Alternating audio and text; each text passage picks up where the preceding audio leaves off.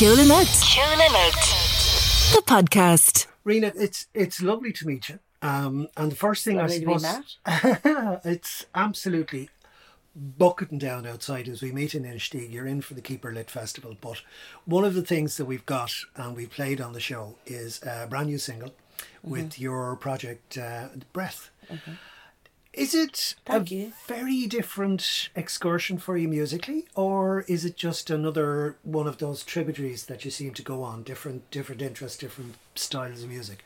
I think for me, the Breath, this last album, Land of My Other, is the third album, and probably about the fifth release we've had under Real World, under the Breath moniker. And for me, we've kind of nurtured the Breath as a project.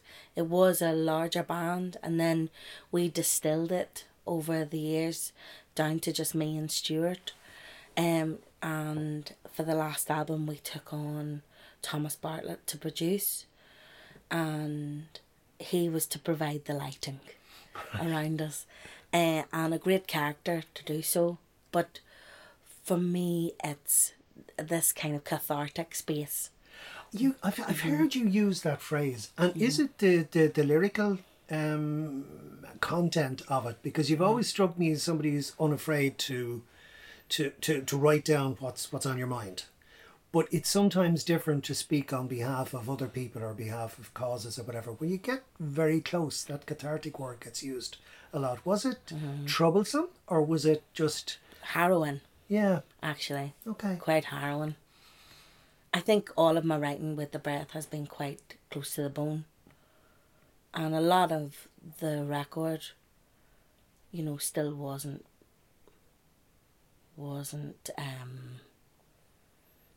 ready. I wasn't ready to let it go. There's a thing that happens when you're writing about yourself. You kind of hold on to it, and then I mask my lyrics in things that can be interpreted, and because you want them to be universal, and you want the humanitarianism of what you believe to kind of speak first instead of getting so personal. Sometimes I feel like it gets indulgent if you kind of have to just hit the nail on the head all the time about who you are and what you're about, and people don't want to lecture, but at the core of me, I am a Kinu, and I sing my people into the grave, and I'm way more comfortable singing songs that nearly kill me to let go of. So why not write songs that do the same? Like, we don't have time for small talk. I'm never anywhere long enough to waste time talking about the soft, delicious rain that's currently happening in Inistioge. That's soft, a very poetic way of describing a gentle torrent. It's maybe a torrent to you, but from where I've just come from, rainy Manchester in the Peak District, I went down and just I nearly walked straight into the river when I arrived. Right. Beautiful. Yeah. Anyway, the thing is, the Breath, like all of the songs, I just went in hard on the first album on the passing of my brother Oren. It was a massive turning point for me, losing him as an immigrant, and people not wanting me to come home. They wanted me to stay away so things wouldn't change. There's members of the family that wanted things to get back to normal to try and survive. So then you're sitting on your own in another country, grieving your family, and that's universal. Everybody has to do that. Yeah. Most people, especially Irish people, sometimes they can't afford to get home at all. So that's what the first album was about, and it was about the famine, and it was about the fact that I was walking around my father's land, and I knew I could never be there. I would never be buried there next to my people. So but that grief, I think for me, it's very healing to speak about those things, because they're not kind of, you're calling for a cup of tea. sort of conversations. They're like 3 o'clock in the morning over half a bottle of whiskey conversations, and that's my wheelhouse. So the second album was about a loss in a different way. I think it was kind of me being afraid that I was getting too comfortable away from home, and I was starting to, the guilt of being away from my family was starting to take over a bit. I just felt guilty when I was around them, but I couldn't be who I was now in their eyes, because you fall back into who you were before you left. And I'd spent a long time trying to recreate that elsewhere. And I think that's also something that you have to be very vague about in your writing, because that happens a lot as well. Yeah. But this last album, man, I was afraid to write this last album, because I lost my father as I was gaining my daughter. You know, Maha was coming and Tarla was leaving, and my father I'd been grieving him all my life, really, because he was in Longcash. So I spent my childhood visiting him and cultivating, he did too, the most beautiful father-daughter relationship. My best friend, he was a nightmare, and he was a gent, and he was a lunatic, and he was a poet, and he was a piper, and he was a scrapper, and he was a philosopher, and he was a teacher. But he was so many facets of who I am, and I couldn't articulate it, and I never will, really, because he was mischief personified, and I still go to ring him. And how do you go to represent those feelings and do them justice? And they're not just mine.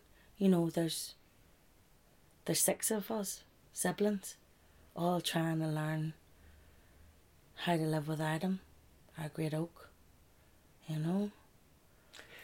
They're big things in anybody's life. And when you, as you say, you apply the filter of not being at home, being away from him, that enforced being away from him when you were younger.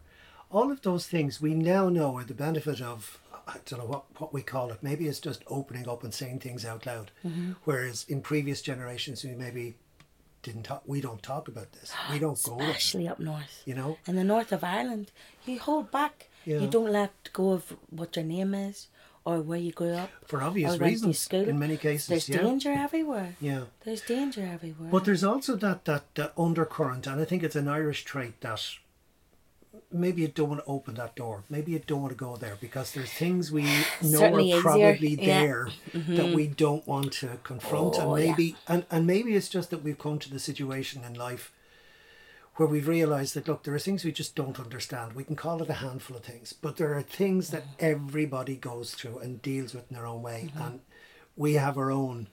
And I've heard people from outside Ireland saying the way you grieve is fantastic, because you spend time with the deceased and you celebrate and you tell stories and all that sort of thing. It's a way of doing it. It's so aggressive. Yeah, but it is, you know, it's that kind of full on way that, because pure drama. A friend witnessed an Irish wake, somebody who grew up in England all his life, and he said, I really led a very sheltered life. But he said there was something about it that was just gorgeous and scary, because it was that. The 3-day invocation. 3 days, and the guard is down, and the drinks are in, and the feelings are raw. The stories are out. And the stories come out, and the resolution comes. Now, after that, it depends on so many different circumstances. But I think it's interesting that you say that you hold back just that little bit. Not I had this happen to me, or this is what happened to me. It's I suppose that's the crossover between art and craft. The art is that you feel you must say it, and the craft is to figure out a way of saying it. So as you say, it doesn't sound like poor me, but it also says poor us when these things happen, when bad things happen. And we've a tradition of lament, and you mentioned Queena and Keeners and all those words, but that's what it is. It's letting the feelings come out. Do you know a Turkish man said to me that when they grieve or they're in the grieving period, they can you can be walking down the street and someone has stopped and just caught in grief. So now, you know, in those first however long it takes, I know grief isn't linear, but sometimes I do feel like I'm out at sea or lost at sea. And I've been there a couple of times and I know that that's normal too, but you just lose yourself or you just suddenly are left. And they say that if someone can stand in the street and just howl and everybody stops and acknowledges it, they don't ignore it. Some of them can join in for their own grief. But whenever I hear a Lilatian or North African Lilators like howling for people, it can be for a wedding or a funeral, but you'll howl the same. And I do really think that there's a commonality there that I thought was really beautiful. Even being away in England and seeing a hearse passing and people not stopping, you know. It's a different thing. It's funny you mentioned So the Turkish and that kind of Middle Eastern and North African kind of thing, like the call to prayer. And you listen to that, and there was a brilliant program many years ago, a guy called Bob Quinn, was trying to make a case that Celtic people, it was the start of this unpicking this accepted Celtic thing that we all had, and we came from here, we came from there. And he merged a call to prayer in the mosque with the Shannon singer and just merged them across each other, and you're going, really? Oh, definitely. Which came Without first? a doubt. Did it came from here or there, and what was the purpose of it? And the purpose of it was telling stories. Telling stories of belief, or telling stories of loss. On the West Coast, fishermen dying and emigration and all those losses and human emotions, but just expressed in song.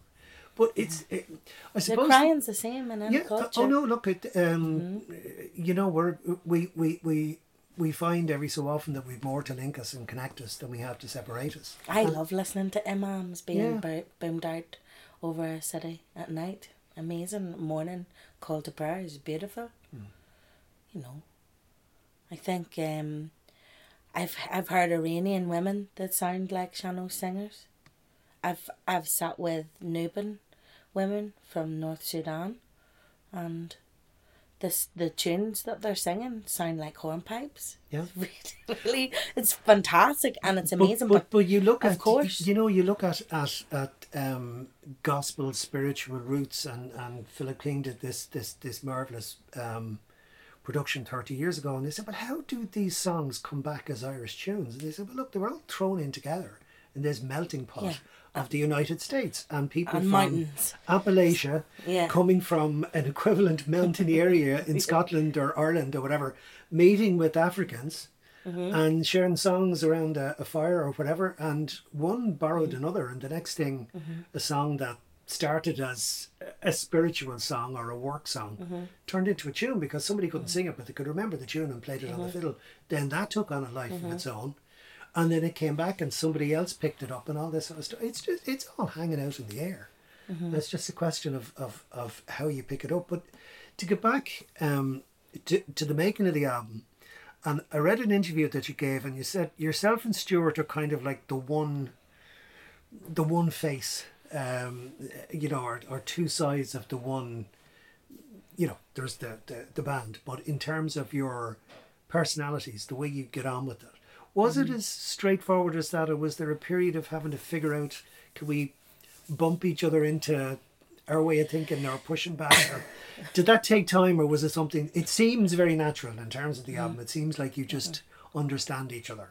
Oh, it is. Yeah, we've been together quite a long time making music, but we don't waste any time together. We record from the minute we sit down. We record everything.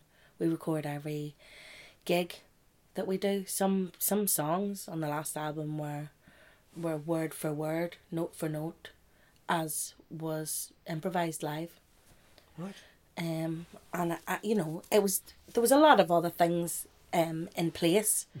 You know, there was a whole scene going on in a late night club, and there was plenty of whiskey involved, and I just tapped into flow, and out it came. But if it hadn't been recorded, I would have never remembered it. Right. And so I think with this album, I had to ask for a bit of space, and we needed a bit of space, and nobody wants to revisit that terrible time, that terrible boring pandemic time. But for me, I was very happy for the world to stop, and I needed that. And I was a new mother, and I was just like a new person, and I was out at sea, but I was stuck in a garden. And you were stuck in that strange situation, as you say, as your father was passing, there was the next generation was coming through, and that kind of Rohimore and Ceol, that kind of feeling that that's the way things are. One is sad and other, you know, and the other side. And I wondered, is that where the other word came from in the words, or was it, because listening to it, when I was listening to it at the start, is that mother or an other? And I was going, are we having fun with language here? But that otherness seems to come across. There's something else going on. It's not just playing, here's songs, here's lyrics, here's music. There's something else going on there. Well, you know, I love a bit of critical theory. I love a bit of Frankfurt School. I love a bit of Althusser. I loved a bit of Michel Foucault.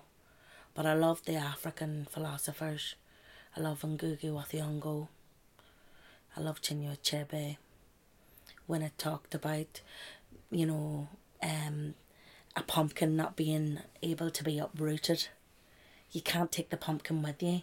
You just move and you leave the pumpkin for the next person.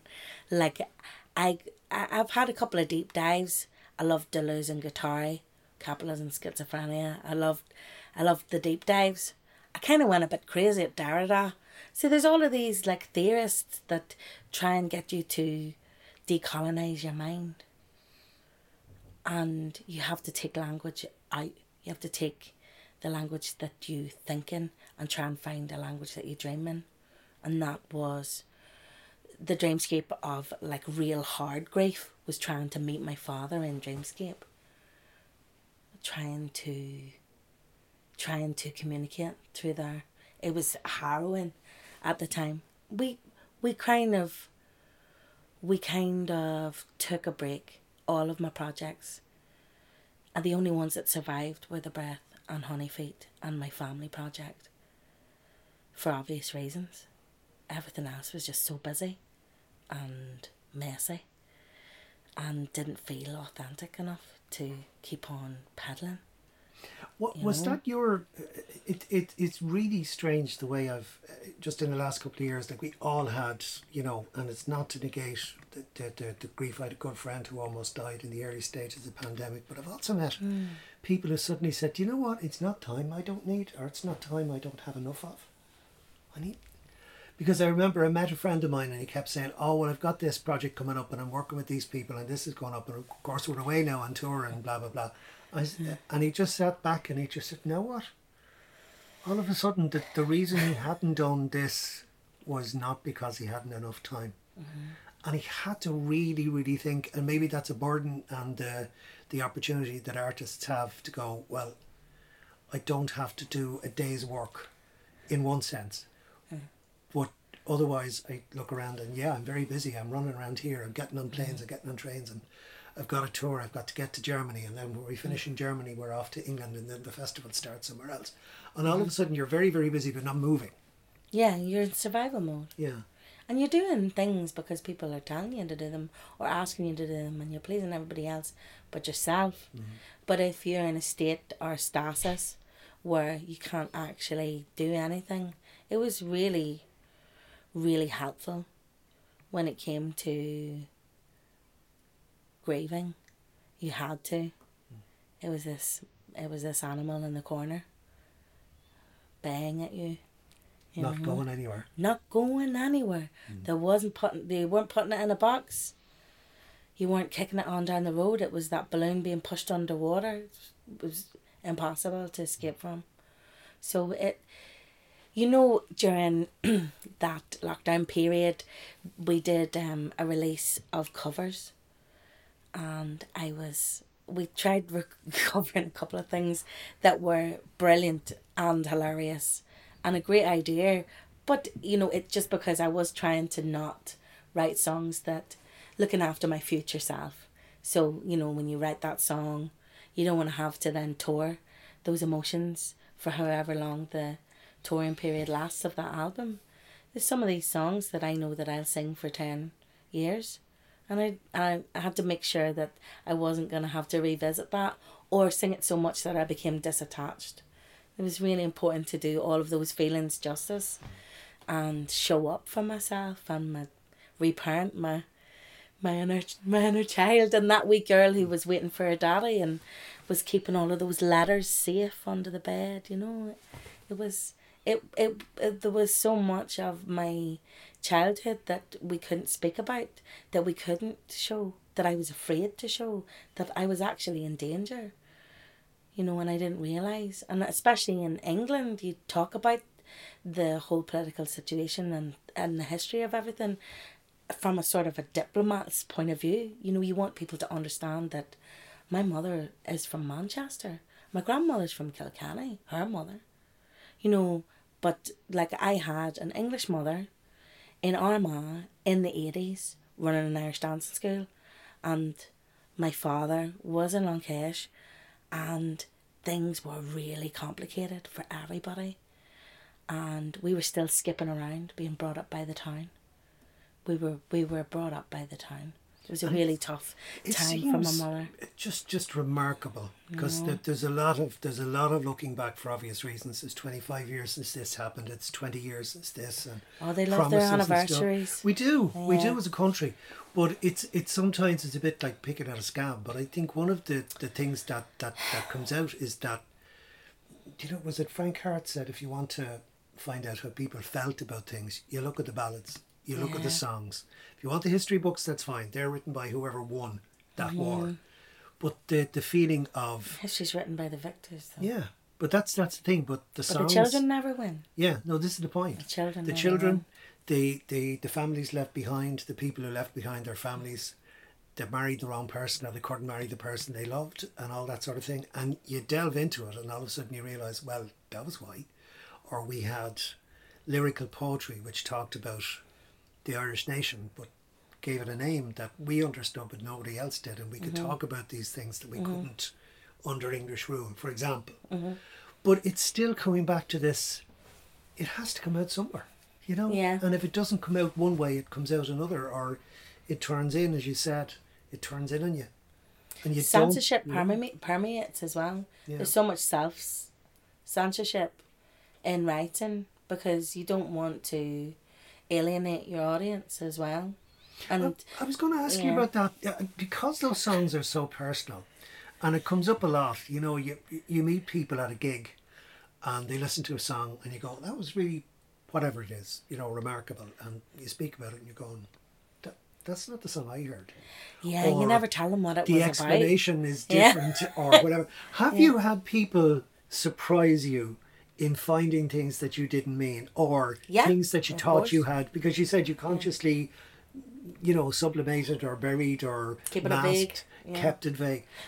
Did people come up to you and surprise you and get it, as it were? Well, I think like any artwork that you do, once it's done and you offer it up to the world, it's not yours anymore. Oh, absolutely. It's not your story anymore. It's there for the palimpsest. It's there for people to project their story onto and to find their meaning from, and that's what it's for. Like it just so happened that, you know, I didn't even mean to write about these things, but they're all there. They're all there. When it wasn't until it was kind of printed out that I actually saw what it was really about. And I'm a little bit apprehensive because I've got good banter, you see, usually, and I kind of talk about the syllabus of sorrow, you know, and I talk about the refugee story, and I talk about all the many facets of history, and And I love having a good rant, and it's all in good humour and done with love. You know, I'm not there to alienate anybody. But my word, I am kind of a little bit worried about how I'm gonna make a joke out of these things, you know, because. But do you have to? Or is it, are you battling with your natural demeanour? Anybody who's ever interviewed you said that you laugh easily and a lot. Yeah. But at the same time, and that's why I was curious, because it struck me when I listened to those songs, I was going, there's great craft and great skill, but there's a darkness somewhere. That's just, it's there, not in a very laboured way. I mean, as I say, it's not, you know, kind of your 15-year-old self with your broken heart above with the guitar or whatever. Emo. Yeah. And all that sort of stuff that we Full have of to go teenage through. angst, yeah. Teenage angst and no mates and all that sort of thing. The world is cruel. But, you know, at the same time, if you do take that on as a life's work, some of the things that you do, will you say to yourself, well, I'll never do that again, or I'll never go that way, or, yeah, okay, I've moved on from that. But there's still something residual. The fact that you're comfortable in expressing something is one thing, but going back to your point earlier on, how do I say it in such a way that people can go, oh, me too, oh, I never thought about that, or one of those things, in the same way as poetry in few lines can describe like a short story or a very, very big happening. That kind of that's the craft again. It's to try and say, am I, you know, and it seems like, as you say, self-censorship, but I just want to be. Some of it is necessary, though. You know, you have to. I suppose, yeah. Like without, I think, you know, without being subservient or trying to please people, or. Think about like trad music, and certain songs, and folk shows being relegated to, you know, ungodly hours of the day, and what was allowed to be played on our own national radio, and still up north, the representation is so unjust, so unjust, and there's still so much injustice happening everywhere around us. I just want to be documented, and I just have to kind of show up for people who haven't been documented, and I think I'm not really afraid anymore, because I would have been very apprehensive about being exposed or burnt alive by the press over there, certainly by English press, and then actually by press in the north of Ireland. I was very apprehensive about that. And it's even more insidious now. I mean, with so cancel insidious, culture, yeah. you know, whatever about, you know, the various culture wars or whatever, it doesn't take much, as you say, for one misquote that somebody puts a spin, and the next thing it just bang, bang, bang, and you're, by the time you get back in your car, the tweets are flying in all directions, and they're only going in one direction, which is you and pushing you down. That's a scary thing that I suppose is a fairly modern phenomenon. I mean, speaking to people my daughter's age, they're going, I'd hate to be a teenager now. I really would. Yeah. It was bad enough. It's terrifying. Never mind the wrong thing, the wrong clothes, the wrong this, the wrong that. And all of a sudden everybody in a group, and that could be hundreds if not thousands, see one view of it, or one version, or one spin, or one argument. When, as we all know, life is much more awkward and black. It's not black and white. But in terms of touring the album, and it's back to something you said, you know, you're saying to yourself, I'm going to be touring this album for a while. And I might some as of well those just songs, tell the truth. Yeah. I was curious about that, because again, it's this apprehension. You're saying to yourself, right, when you've finished a piece of work and it's there, and you can listen back to it as many times as you want and make your decision about it. But as you say as well, once you hand that over to somebody else by way of putting the album out, that's a whole other kind of ownership, you know, protection. You could say, well, I know what that means. Yeah. And then you sing it, and you might explain a little bit more, and then all of a sudden, and it's like the performance aspect of it, that if you're to do what you felt when you wrote it justice, you may have to go to a dark place. Is that that are you apprehensive about that, or do you think no? That's Yeah, but I've been through all that Right. in my head okay. so many times. I think I think it's about trust as well. So you get to an age where you're like, okay, I'm not afraid of who's there, in there, and who's driving in there. I'm pointing at my head, by the way. I was like, who's driving? Who's sitting at the table? Yeah. Is it the one who's loudest? Are they the one that's driving? Or is there a quiet one in the back that just needs a bit of a push and a bit of a nurturing and a bit more of a microphone maybe put in front of them? And that is always fun when you're songwriting. You give them all a turn, and like I don't take myself that seriously when it comes to writing music. Music is fun, and music has comedy, and music is historical, and I can sing 23 verses of a historical Irish song, and I can sing the oldest Republican song that anyone's ever heard, and I love it. And just for the challenge and the pure glory of being able to remember it. But I think for me, I just grew tired of feeling afraid. And I think, like, for me, I am delighted that this album has birthed just because I've got a label who know everything about me now. They know warts and all, every single song's backstory. They know my inner workings. I've got an amazing team at Real World. Amanda Jones is a beautiful person.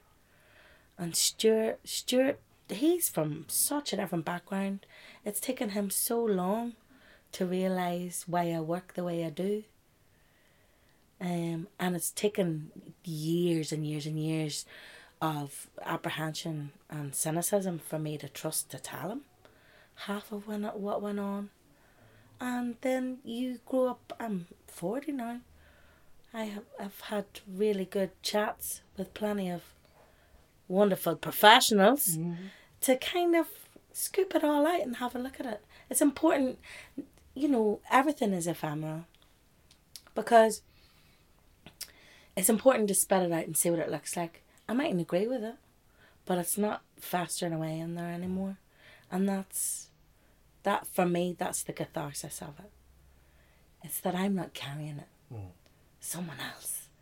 But someone else can hear that though. This is they can if they want, but they have to be open to it. Well, this is always the challenge. And that's That okay. what you mean and what they hear will be different things often. I don't see that as a challenge though, because it's not there for any other reason. It's just art for art's sake. Yeah, they can pick it up or put it down. Yeah. It's as grand. you say, the minute you put a piece of art, whatever that art is, in front of two people, you will Not rarely yours. get exactly the same response from them. But I just keep coming back to a throwaway phrase: "Better out than your eye." But Better out than your eye. Where's that come from? I can't remember. But it's kind of a flippant thing. Well, look, speak, say.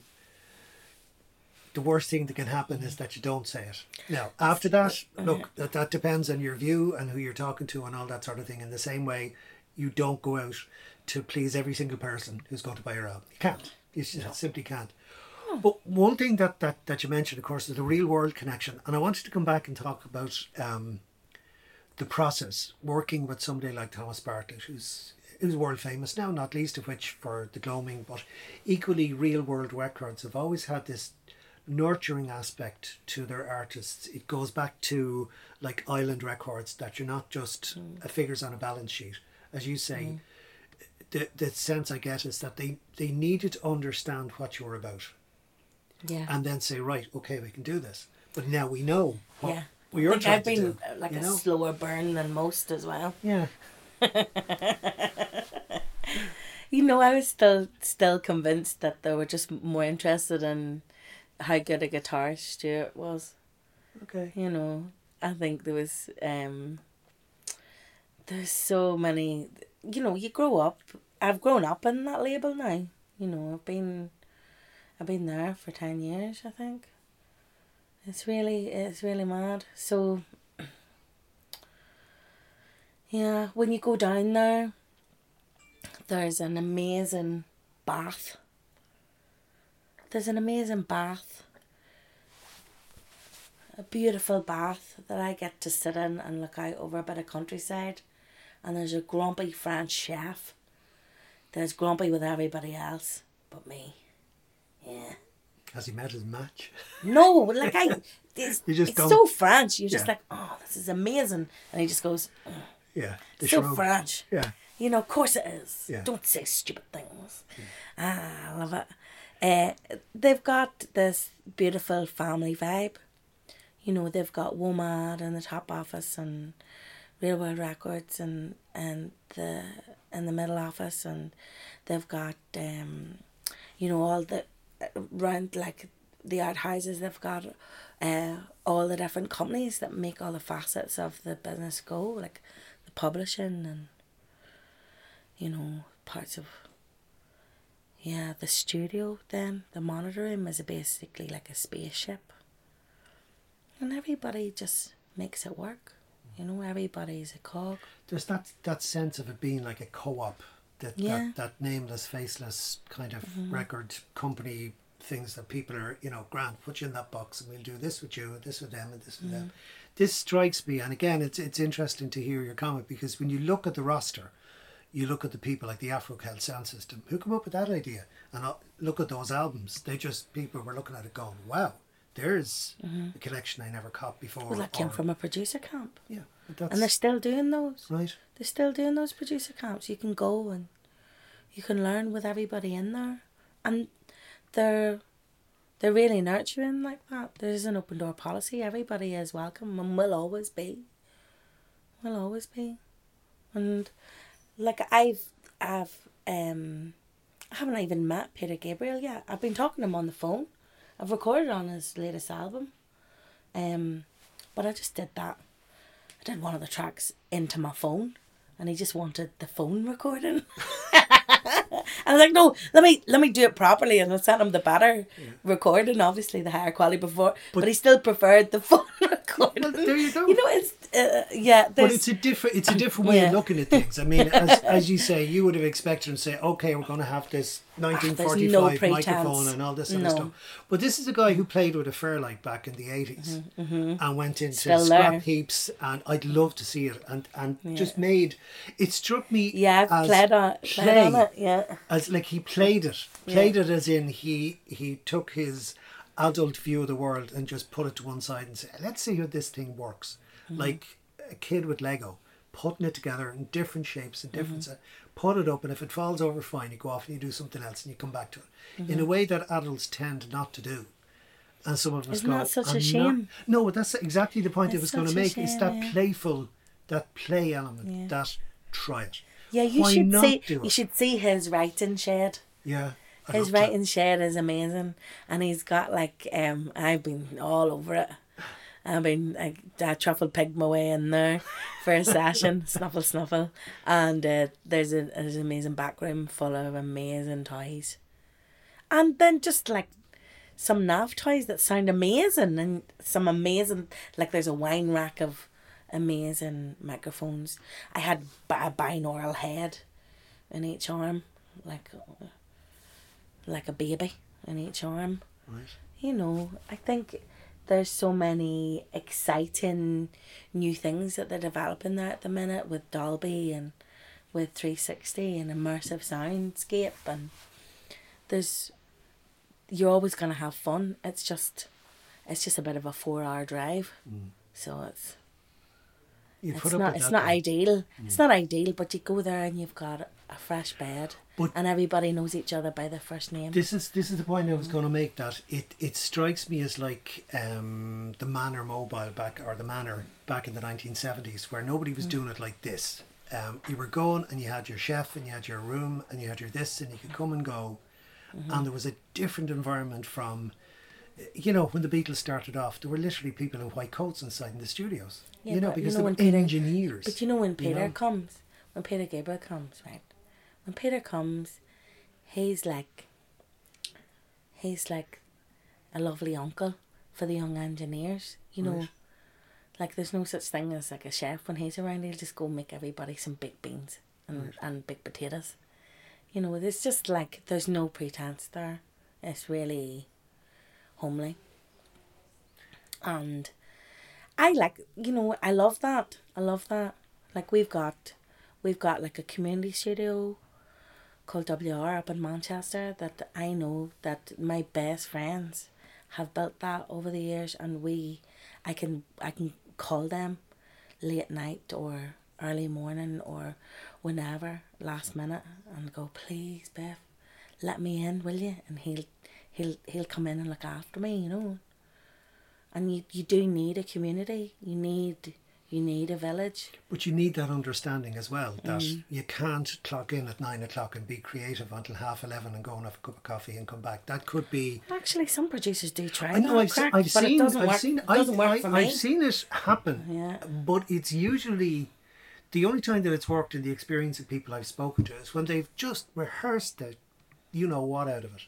And they just need the to joy get out of it, you mean? Yeah, well, you see, this is the point. This is exactly the way the conversation I'm not went. big on rehearsal. It was fantastic, and it was great, and we got this done, and it was all brilliant, and they looked at it and they said, we'd better crack in the van. We'd better crack that night. We did such and such a gig when you went off, or, you know. Yeah, look, my first take is usually my best as well. I was going to ask that because, I mean, you mentioned some of them coming from live and improvised moments, and it's just, okay, that was the one.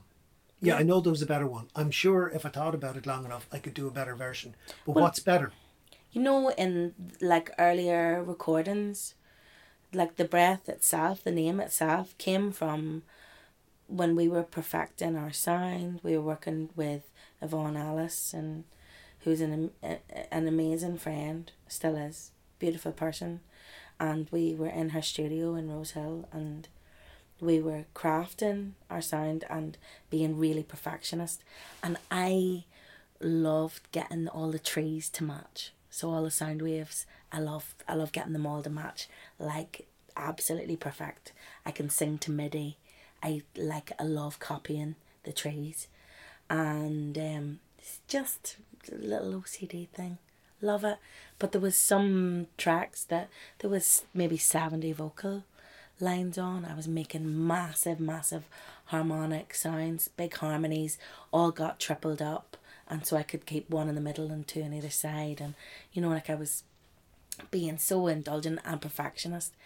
And then when it came to like listening to it all, it was a massive wall of sound, but in between you could just hear the of me like breathing in between. It's just like it sounded and ridiculous. You focused on that. Yeah, I was just like, the breaths. Yeah, we're gonna get rid of the breaths, and then was like, yeah, I think that's what we should call it. But the thing is, we spent so long making it perfect. Then when we recorded it, and since we've recorded it, like the imperfections is actually where I think I shine. Like I haven't got a perfect voice. I've drank a lot of whiskey and I smoked for a long time, and there was a lot of, you know, shouting and roaring and acting the Celdy, and it was great. But I think I love the character in my voice, and I don't think it's just my voice. I think my grandmother's in there on both sides. I think like some great aunts are in there. Listening to old tape recordings of them now, I'm like, oh, that's where it comes from. Almost, I would say none of them had any singing lessons or anything. It was absolutely just pure nothing. Voice. Whatever their voice was built by, be it alcohol or tobacco.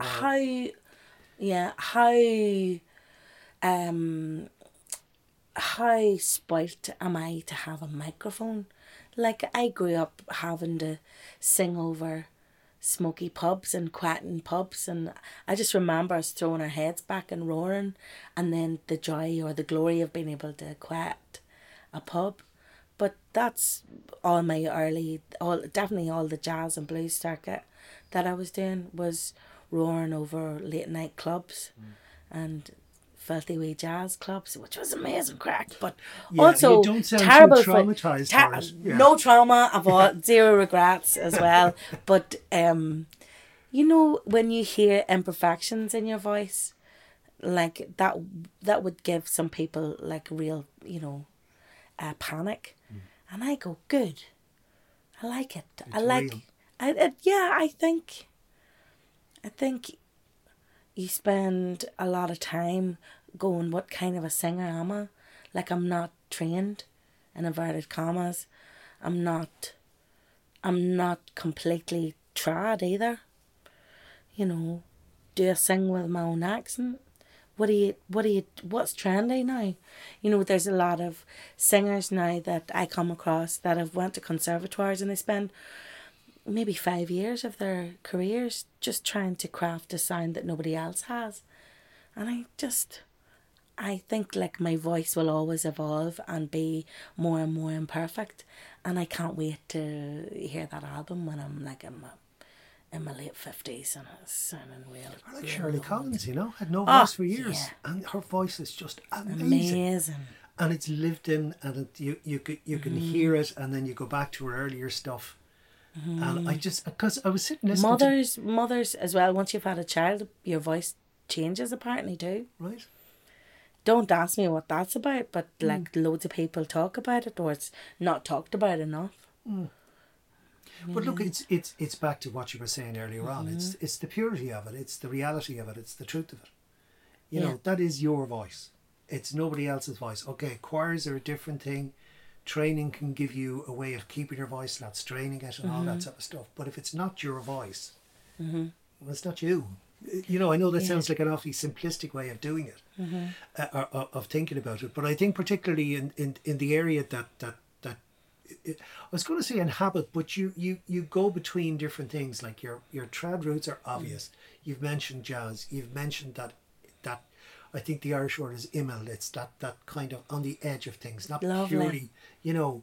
And that's where the interesting stuff happens, in my opinion. Well, yeah. I think I've always felt on the outside, on the outskirts of things. Well, imel is actually sometimes it's the best way to see things. The edge of things. Yeah. Well, long may you stay on the edge of things and long may you sing the truth of it. It's been lovely meeting you. Thank you so much. I feel seen. Thank you for having me. Ceol, the podcast.